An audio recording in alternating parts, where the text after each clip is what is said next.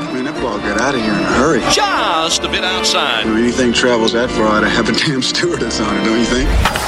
It's time for Powell at the Park. One constant through all the years, Ray, has been baseball. Cubs, Sox, all your Chicago baseball news. Dynamite drop-in money. Here's your host, Kevin Powell. Play ball! Hello, friends. Another edition of the Powell at the Park podcast. I am Kevin Powell, episode number 26. Thank you for tuning in.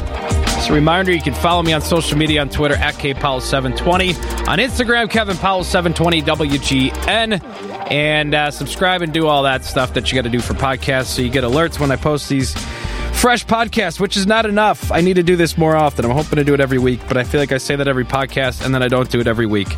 So I apologize for that. But I will start trying to crank these things out on a more regular basis. On this week's episode, Josh Nelson from Sox Machine. If you're a diehard Sox fan and you don't know who Josh Nelson is, you're doing it wrong. He does a podcast, a weekly podcast, Sox Machine.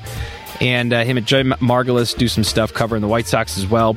Josh knows the Sox very, very well. And there's some Sox news. Luis Robert stuff, Tim Anderson hitting dingers left and right, flipping bats left and right, pissing off some old-time baseball people, also inspiring some young-time baseball people. Been an interesting couple weeks here. But the first month of the season, about roughly the first month, is in the book. So I wanted to check in with the Sox and Cubs, of course. So Josh Nelson, Tony Andracki. This is like the 50th time he's been on the podcast. There's only 26 episodes, but he somehow has managed to be on 50 different times. But Tony's a good dude. I like to get him on because he's, first and foremost, very easy to schedule. Secondly, he's very knowledgeable about the Chicago Cubs. So both guys, both good dudes, both couple buddies, and I love having them on the podcast. Let's start with some Sox talk. We're now joined by Josh Nelson. Follow him on Twitter at SoxMachine_Josh. He hosts a weekly podcast about the Chicago White Sox. He's a Sox fan. He covers them well. He's very knowledgeable about the Chicago White Sox. Josh, appreciate you jumping on the podcast again. Of course, as always, Kevin. Thanks for having me on. On the day that Luis Robert gets the bump up to Double-A, I mean, he was absolutely on a ridiculous pace down in Single-A. Everybody was expecting this to be done sooner than later. Batting .453, 8 homers, 24 RBI. I mean, no matter what stat you look at, he was blowing away the competition in just 19 games down in a Single-A. Your initial reaction to Luis getting called up to Birmingham? Yeah, when I went to visit Winston-Salem, I was there Friday night. Everyone told me it's probably a good thing that he had an issue with his thumb, because if he didn't, it sounded like he would have been promoted that Thursday to Birmingham. And the White Sox just wanted to see on how his thumb looked and how his swing looked over the weekend. And it didn't look good initially. The game I saw in person, he went 0 for 4 with 4 strikeouts. And the next night, he went 1 for 5 with another 4 strikeouts. But Sunday and Monday, he was right back to being normal. He hit another home run on Monday. He also hit a home run on Sunday as well. And with Birmingham having the day off, the White Sox decided this is a great time. So he's going to Birmingham. He'll make his first start on Wednesday against the Chattanooga Lookouts. And I think he is going to just continue this torrid pace. I really do. I think he is going to excel at Double-A just because of the overall talent that we are looking at. Kevin, you were in Glendale for spring training, and I believe you got a chance to see Robert in action. Mm-hmm. I think he made it pretty clear during spring training that he could play up to the level of his fellow major leaguers. And that's why I think he's going to be just as good in Double-A, and he's going to continue to force the issue for the White Sox and how do they want to handle his timeline of getting to Chicago. I wouldn't put it out of reach that we might see him in September. Oh, I wouldn't be that surprised if we see him this year. Look, I don't know if he's going to continue on the pace he was at. Look, he was leading the Carolina League in slugging by 267 points. A 267-point advantage on the next closest guy. Again, if you look at any of the statistics, whatever you want to look at, advanced stuff, he was by far the best. I wouldn't be that surprised, Josh. I really wouldn't if even if he cools off just a pinch, but if he continues to play this well, or at least close to this level, I don't see why the White Sox wouldn't bring him on. Right. And, a lot of people say, well, because of the money, because of, Eloy Jimenez, we didn't see him last September. And my counter is it's because of the money. The White Sox didn't pay $56 million to Eloy Jimenez. They just acquired him in a trade for Jose Quintana. The White Sox spent $28 million and gave it to Luis Robert as a bonus, and then paid the same amount in taxes to Major League Baseball as they went over their international spending threshold. The White Sox have invested a lot of money in this one particular player. Mm-hmm. And as you know, Kevin, for those that invest a lot of money, they like to see a return on their investment. And if Robert proves that he's ready for the test, and it's not exactly like anyone's blocking him right now in Chicago in center field. There's nobody blocking him in center field, I can assure you that. I'm trying to be nice here. I know. I see why not. Why not give him a taste in September? And if he can hold his ground for that small sample size, those couple of weeks in September, and he can, obviously the big factor, his health, stay healthy, then we are talking about Luis Robert maybe being the starting center fielder for the Chicago White Sox in 2020. And maybe that's another list or item that Rick Hahn can check off, and he can go address other areas on the field.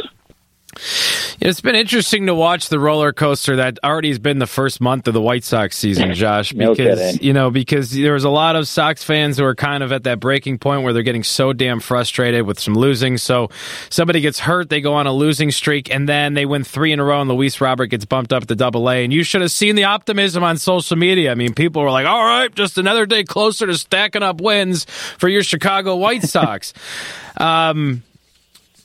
I don't know. What's it been like for you, I guess, this first month? Because we'll get to Tim Anderson, but between following along in the farm system, Dylan Cease, the Luis Roberts, and obviously there's been some very frustrating moments at the big league level, but there's also been some promising stuff as well. Yeah, and, for the beginning part of this season, the White Sox this year against the Orioles, Royals, and Tigers are going to play 44 games against those 3 teams. That's more than 25% of their schedule.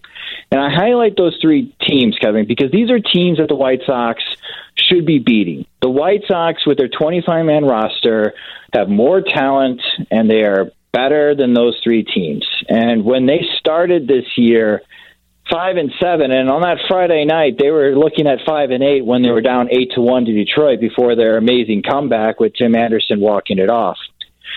That would have been a really sour taste, and it raises a lot of questions of what exactly is going on here. Why isn't this talent playing at the level of expected, right, of the meeting the expectations? But then all of a sudden, Ronaldo Lopez strikes out 14. And Tim Anderson continues to do his thing. And Mikada's continuing to do his thing. And Jose Abreu is now starting to get back on track. And he's had quite the surge. James McCann also looks good, which is a very pleasant surprise.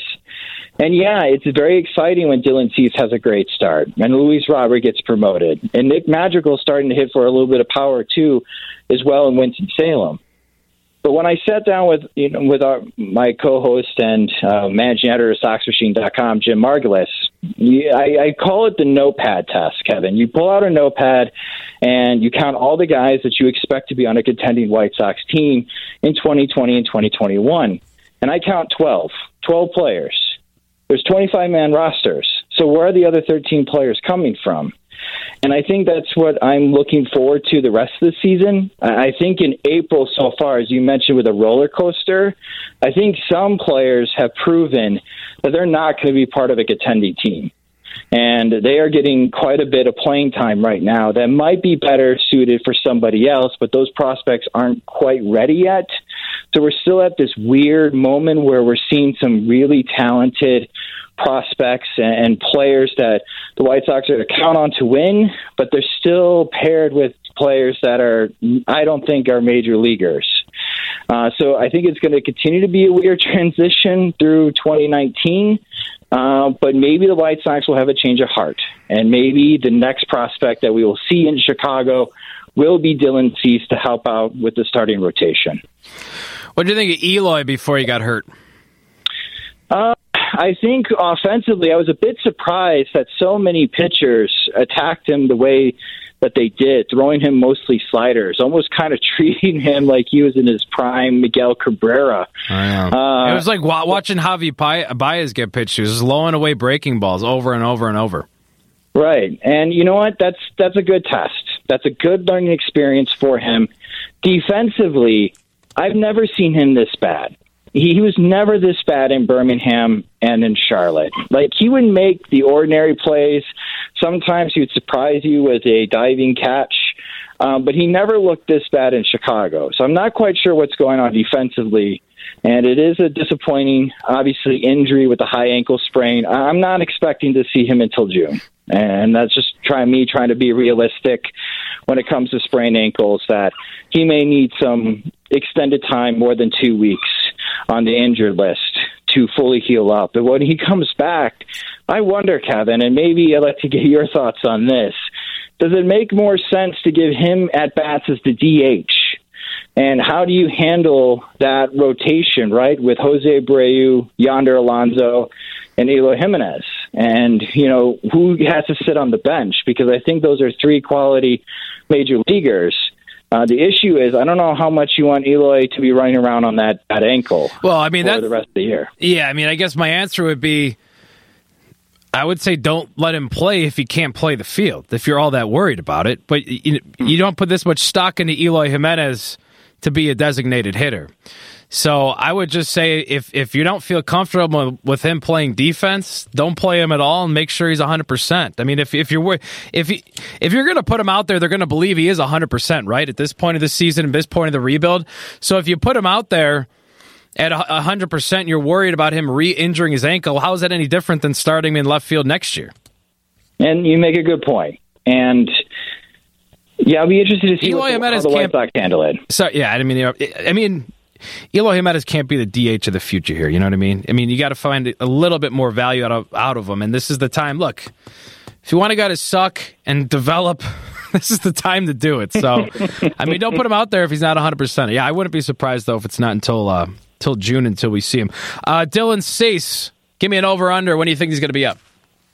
It really depends on how Ivan Nova pitches, right? Or if Manny Benuelos returns back to earth from the fifth starter spot. Let's say after the All-Star game, so after mid-July. And if the White Sox can find maybe a suitor for Ivan Nova, yeah, maybe sometime in July. I think that is realistic. I got a chance to talk to Dylan Cease on Saturday down in Charlotte. And he understands that his last two starts weren't very sharp at all, but he's so cerebral, Kevin. He really understands as far as his arsenal and his mechanics. And what he told me was the adjustment he was attempting to make in his next start was throw his changeup and curveball harder. He wanted to get a couple of more miles per hour on those two pitches because he felt that if he threw it harder, he would get sharper action. And as we're recording this, he had already struck out 8 batters through 4 innings. And it does look good. The pitches look a lot better. And he's executing mostly against a lot of hitters for the Gwinnett Stripers, which are part of the Atlanta Braves system. So there's some really talented hitters in that lineup that Dylan Cease is making look foolish. So I think ultimately, if you just did it by talent alone, he should be in the starting rotation already.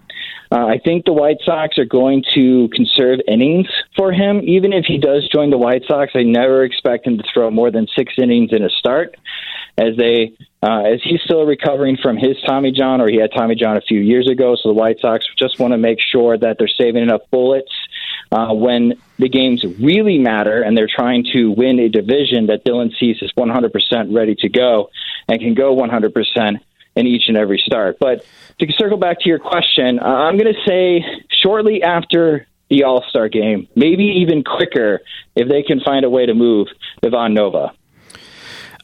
You mentioned the 6th inning mark for Dylan Cease. Here's his final line, Josh. As we recorded this, he just wrapped up 6 innings, 5 hits, 2 earned runs, 1 walk, 11 strikeouts on 80 pitches, 58 of them for strikes. So you just about nailed it there. They're watching the inning counts and the pitch total as well. So he's looking pretty damn good this year. Okay, go ahead. No, go ahead. I was going to say, that's why you have to laugh when you just read those numbers. 11 strikeouts in 6 innings. Right. I mean, that's just incredibly impressive. Guy's a stud. Okay, we got to at least address Tim Anderson in the April he's had. I mean, he's clearly the front runner for AL Player of the Month. Well deserved. 6 homers. He has the stolen bases. Really all the stats that are deserving of that award. And he's just been so fun. I turn on MLB Network and it's like every day it's talk about Tim Anderson. What have you seen from him? And I guess final comments on this first month in Tim Anderson here. Yeah, with Tim Anderson, the adjustment that he has made and the work that he's put in the offseason is really paying off. I mean, he has said a number of times that the biggest adjustment for him is waiting back and staying back, especially against breaking pitches. And I go back to that Friday night win against the Detroit Tigers where he walked it off, Kevin. That was a first pitch of the at-bat, and it was a hanging slider in the zone. And I believe that last year Tim Anderson would have watched that pitch go for a strike because he's looking for fastball. But he's so confident at the moment in his ability to make great contact against off-speed and sliders that he's going to attack those pitches. And we saw it even in their win against Baltimore Monday in his 2-run homer. That was a fat changeup that just hung up in the zone, and he has so much confidence that he just crushes that pitch for home runs. How are pitchers going to attack him in May and in the following months? I think they're going to start attacking him with high velocity, trying to get the fastball around belt high to letter high and see if they can get him to start chasing. Because the thing about breaking pitches and changeups and such is that they really aim to be in the lower part of the zone. And Anderson's able to reach those pitches. So will pitchers counter now with high heat? That's what I'm going to be looking at. But right now, Tim Anderson looks fabulous. And I even said this when I made a TV appearance on WGN over the weekend, that I think right now Tim Anderson and Yoan Moncada are all-star worthy. And the White Sox left side of the infield could be in Cleveland this year for the All-Star game if Moncada and Anderson continue their paces. I'm with you. They've been fun to watch. You were at Dog Night, I saw. With your... Yeah, took my dog Frankie to his first White Sox game. Great experience. If you own a dog, I highly recommend going to Dog Night. It was an absolute blast. So it's not a pain in the ass bringing your dog to a ballpark? You got to bring a friend. So I brought my girlfriend's dad, Roy. I brought Grandpa along, and it made it a lot easier. Yeah, but if you try to go by yourself, I wish you the best of luck. It's like bringing a kid by yourself to go to a baseball game. Right. Need a little help. Definitely bring a friend. I got you. You get anything good to eat? Well, I mean, he loves hot dogs. So the dog or your father? The dog does. So I gave Frank a little treat. I gave him like a quarter of a hot dog, and he had the best time. So there you go. It was a lot of fun. All right, my man. That's Josh Nelson at SoxMachine_Josh for all things White Sox. He's a weekly podcast and all sorts of good White Sox nuggets. Follow him on social. Check out his podcast, and he and Jim Margulis do a great job following along the White Sox rebuild. Josh, thanks for jumping on, man. Appreciate it. Absolutely. Thank you again for having me. We now welcome back to the podcast for like the 50th time. Tony's my go-to Cubs guy. When I want to talk Cubs, I go to Tony Andracki, NBC Sports Chicago. Follow him on Twitter at Tony Andracki23. How you doing, man? Good. How's it going? It's going good. I kind of want to recap the first month of the Cubs season, but there's plenty of Cubs news as we record this Tuesday out of Seattle. The Cubs announcing Addison Russell will be optioned down to Iowa later on in this week, and he's expected to spend a few more weeks there. So it seems like the Cubs are giving him kind of a full spring training treatment here as he works his way back. To me, it's one, yeah, that's probably one of the reasons, but two, I'm sure they're not exactly sure what they want to do yet with Russell. What was your takeaway from the Addison Russell news that he will be optioned down to Iowa? Yeah, I think it's a few different factors. One, I think it's interesting, but also good that they're jumping out in front of this right now. I mean, here, on Tuesday, and there's no more waiting or, anything else leading into Friday when he was potentially going to be active for the Cubs game. So, it's, that's interesting. But then the fact that Theo said last week, he kind of teased this move saying that 7 games is not much to simulate a full spring training. So he also said that, there's no guarantee Russell's going to be back when first, coming off the restricted list or any of that. And really, I mean, from a Cubs perspective, like, why would they need him right now? They don't. They're playing well. Javi's playing fantastic baseball at shortstop, particularly defensively. So there's no need or reason or desire for them to move him around. And then from the other aspect of, who else goes down? I mean, Mark Zagunis hasn't played a ton, but he certainly hasn't done anything to deserve, going down to the minor leagues. And there's no way they're sending David Bote down with the way he's been playing and the fact that, he just signed a big contract extension and stuff too. So, it just doesn't, there's not even a baseball fit for Addison Russell right now on this team. So I like the move. I think it makes a lot of sense. And I think the Cubs are doing a good thing by, kind of getting out in front of this instead of a couple of days of turmoil or questions about it. Yeah, and you never know with injuries. So Addison Russell staying down there, the Cubs can continue to sell it as basically extended spring training for Addison Russell while they kind of figure out personnel and playing time. So if something does happen, they can bring up Russell. If nothing happens and everybody continues to win and play well, then what? I mean, do you think they would try to move on from Russell, even if Russell was playing well down in Iowa, whether it would be trading him or I guess any other way? I mean, do you think Addison Russell for sure will be back playing for the Cubs? That's a good question. I mean, if you had asked me, even a couple hours ago, I would have said yeah. And, just in general, I always thought that he would. I still do think that he is. But, this does cast a little bit of doubt on it. And you're right, because this gives them the Cubs, a good opportunity to kind of showcase Russell and trade him. But I still think that would be a little bit hollow, or not even a little bit. I do think that would be hollow if the Cubs traded him without, giving him like a chance to come back at the big league level after all that they've said that, Theo has been the most outspoken, but Ricketts and Jed Hoyer as well. They want to support him and, they want to help him through this whole process.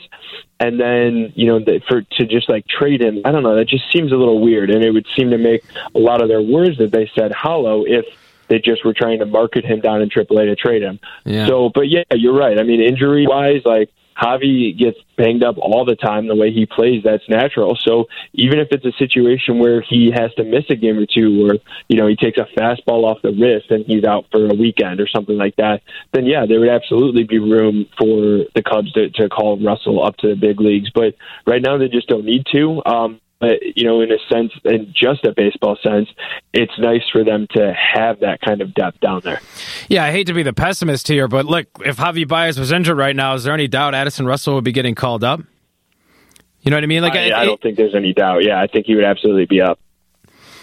So that's why I guess that's just the reason. I hear where you're coming from. I guess that's just the reason why I'm not completely sold on him returning yet, and I don't necessarily know if it would be such a bad look if they did trade him, because they could just say, we feel like we have enough at the major league level right now between Bote. I know Zobrist hasn't gotten off to a great start at the plate, and who knows how much more playing time he has in his career, but I think it just does come down to winning games and the talent that you have on your team. Yeah, I agree, it does. And right now, I mean, they need Addison Russell's talent. Will they down the stretch? Honestly, probably. Just the way seasons go, and if a guy like Ben Zobrist or Daniel Descalso go on the disabled list, I mean, actually, even especially Descalso, given that he started, I think, more than twice as many games at second base than the next closest guy, then yeah, I mean, Russell may come up, and since he's going to be playing a little second base in Iowa, then maybe he plays a little bit second base in Chicago. So, yeah, I agree all around. I still believe that he will be a part of this team, but maybe not until June or July or even after. I remember back in Mesa, you and I were watching Chris Bryant take batting practice one of the days, and I think both of us agreed that we were expecting big things from Bryant, considering the injuries last year and the down year, and he seemed determined and all those sorts of things. He still doesn't look completely comfortable yet, although he has homered, and he did homer in 2 of the 3 games in Arizona. He's reached base safely in 10 straight games. Tony and I are recording this on Tuesday, so there were some signs that he's kind of turning the corner, but he still just doesn't look like that KB that we became so used to seeing in such an early part of his career. But what have you seen from Bryant? Have you seen some glimpses that he is ready to turn it back on? Yeah, I definitely have. And the 2 home runs in the series, as you mentioned, was actually a big reason why as well. The last time he had hit 2 home runs in a series against a team was the first week of May last year. So you're talking almost a calendar year, and that was a week or so before he had hurt his shoulder. So this is the first time since that shoulder injury that we've seen him go yard twice in a series. And, the first one was positive in the sense that he turned on a breaking ball from Robbie Ray, but still he turned on one and, hit it 420 feet or whatever to left center. And then the second one was a fastball that he shot to right center. So, that's all encouraging all the way around. And then also the fact that, I've said this a couple times on social media and stuff too, but I believe that one of the biggest at-bats in the last homestand for Bryant was he battled, I think it was actually against Walker Buehler. I can't remember specifically who he's against now, but he was down 0-2 against the Dodgers in a count, and he battled back and walked. And we used to see that a ton from Chris Bryant. That was a regular occurrence. And to me, that shows – I can't remember the last time I've seen that. It's been a bit, maybe since last season. But that shows that he really has a good understanding of where the strike zone is right now, and he's seeing the ball really well. So I think he is about to break out, and this weekend was probably just the tip of that. Speaking of breaking out, Tyler Chatwood has remained determined to show the Cubs his worth after a disastrous first season. And damn, he looked good in Arizona. He was hitting 97, 98 on the gun and striking guys out when they really, really needed him. Yeah, he really does look determined. It's a really cool redemption story that he's had all year, really starting with that spot start that if you looked on social media, and I'd be lying if I, said myself I didn't have the same kind of reactions. That was like, why are the Cubs starting Tyler Chatwood? And here's going to be a 4-hour game and on Easter Sunday and so on. And yet he was phenomenal, and that was the Cubs' quickest game of the year by far, actually. And he's just been incredible since. Yeah. What?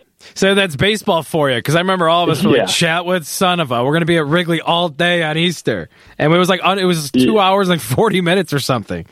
Yeah, it was nuts. And that was even, it would have only been like 2 hours and 20 minutes if Pedro Strop didn't blow that save. Mm-hmm. So, yeah, it really was nuts. And then, scoring the game-winning run, the double, and coming in with bases loaded on this past Sunday, that's not exactly what the situation you would have ever thought Tyler Chatwood would be in, is a bases loaded 2-out situation where the game-winning run is on third base in extra innings, and he immediately throws a first pitch ball, and everybody's like, here we go again. Mm-hmm. And then, he dials it up to 98 on the gun and ends up striking the guy out. So he's just defied every storyline that every fan had on him.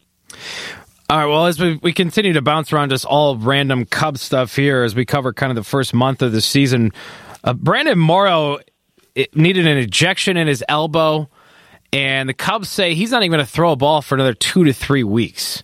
Can they even count on him returning this season? I mean, what's the deal there?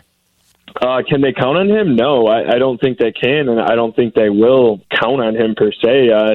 Nothing has changed, because this is what they always kind of thought with Brandon Morrow. This is, at least going into this season, I mean, they knew that they couldn't necessarily count on him for anything, just given his injury history and given the way that he has struggled to rebound from, what was a forearm bone bruise and then ended up a debridement procedure to clean up inflammation and stuff in his elbow in November. And the fact that he's still not recovering properly from that, even from bullpen sessions, he hasn't even escalated to facing any live hitters, whether a stimulated game or in a rehab game, let alone a AAA game or a big league game. So, at this point, obviously the Cubs cannot count on Brandon Morrow for anything. So if he is able to somehow make it back, then that would be some sort of bonus here for this team. But yeah, it's not looking promising for Brandon Morrow to ever throw a pitch again for the Cubs, and particularly this season. But then again, stranger things have happened. But I guess honestly, at this rate, the best case scenario would be maybe the beginning of the second half he would be available, and even then seems pretty iffy given where he's at.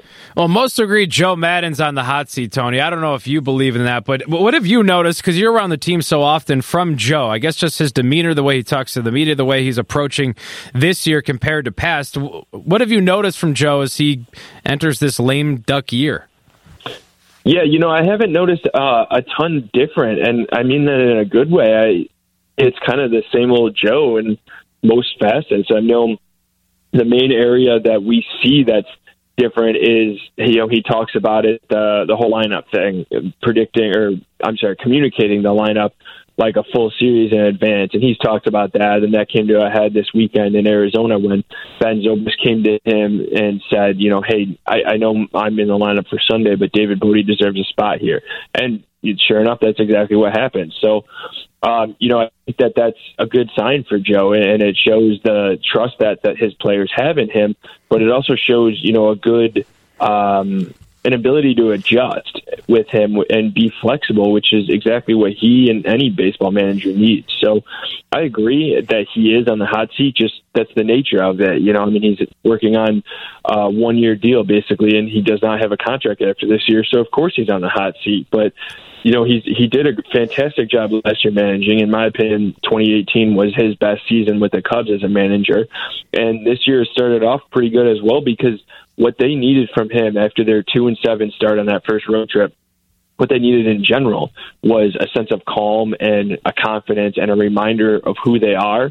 And that's exactly what he provided to them. He never panicked. He never got frustrated, save for that one, kind of funny TV moment in the Saturday game in Milwaukee where, he was saying, I'm so tired of this bleep. Which was pretty funny, and he even laughed and joked about it and stuff afterwards. But just in general, it's the same old Joe, and all of his strengths have already been shown here in the first month, and they've proven that this is exactly what the Cubs need. He's Tony Andracki. He covers the Cubs for NBC Sports Chicago. Follow him on Twitter at Tony Andracki23. Tony, appreciate you jumping on. Any final thoughts on the Cubs' first month or so? No, I can't believe it's only been a month. It feels like with so much going on that we're already halfway through the season. All right, my man. Appreciate you jumping on, and we'll talk to you soon. All right, cool. Thanks, dude.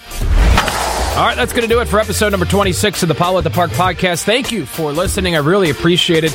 And again, be sure to follow me on Twitter at KPowell720, on Instagram, KevinPowell720, WGN. And you can hear me every afternoon, weekdays, 3 to 7 with Rokon and Anna Devlantes. Thanks again. Appreciate you listening. Have a great day.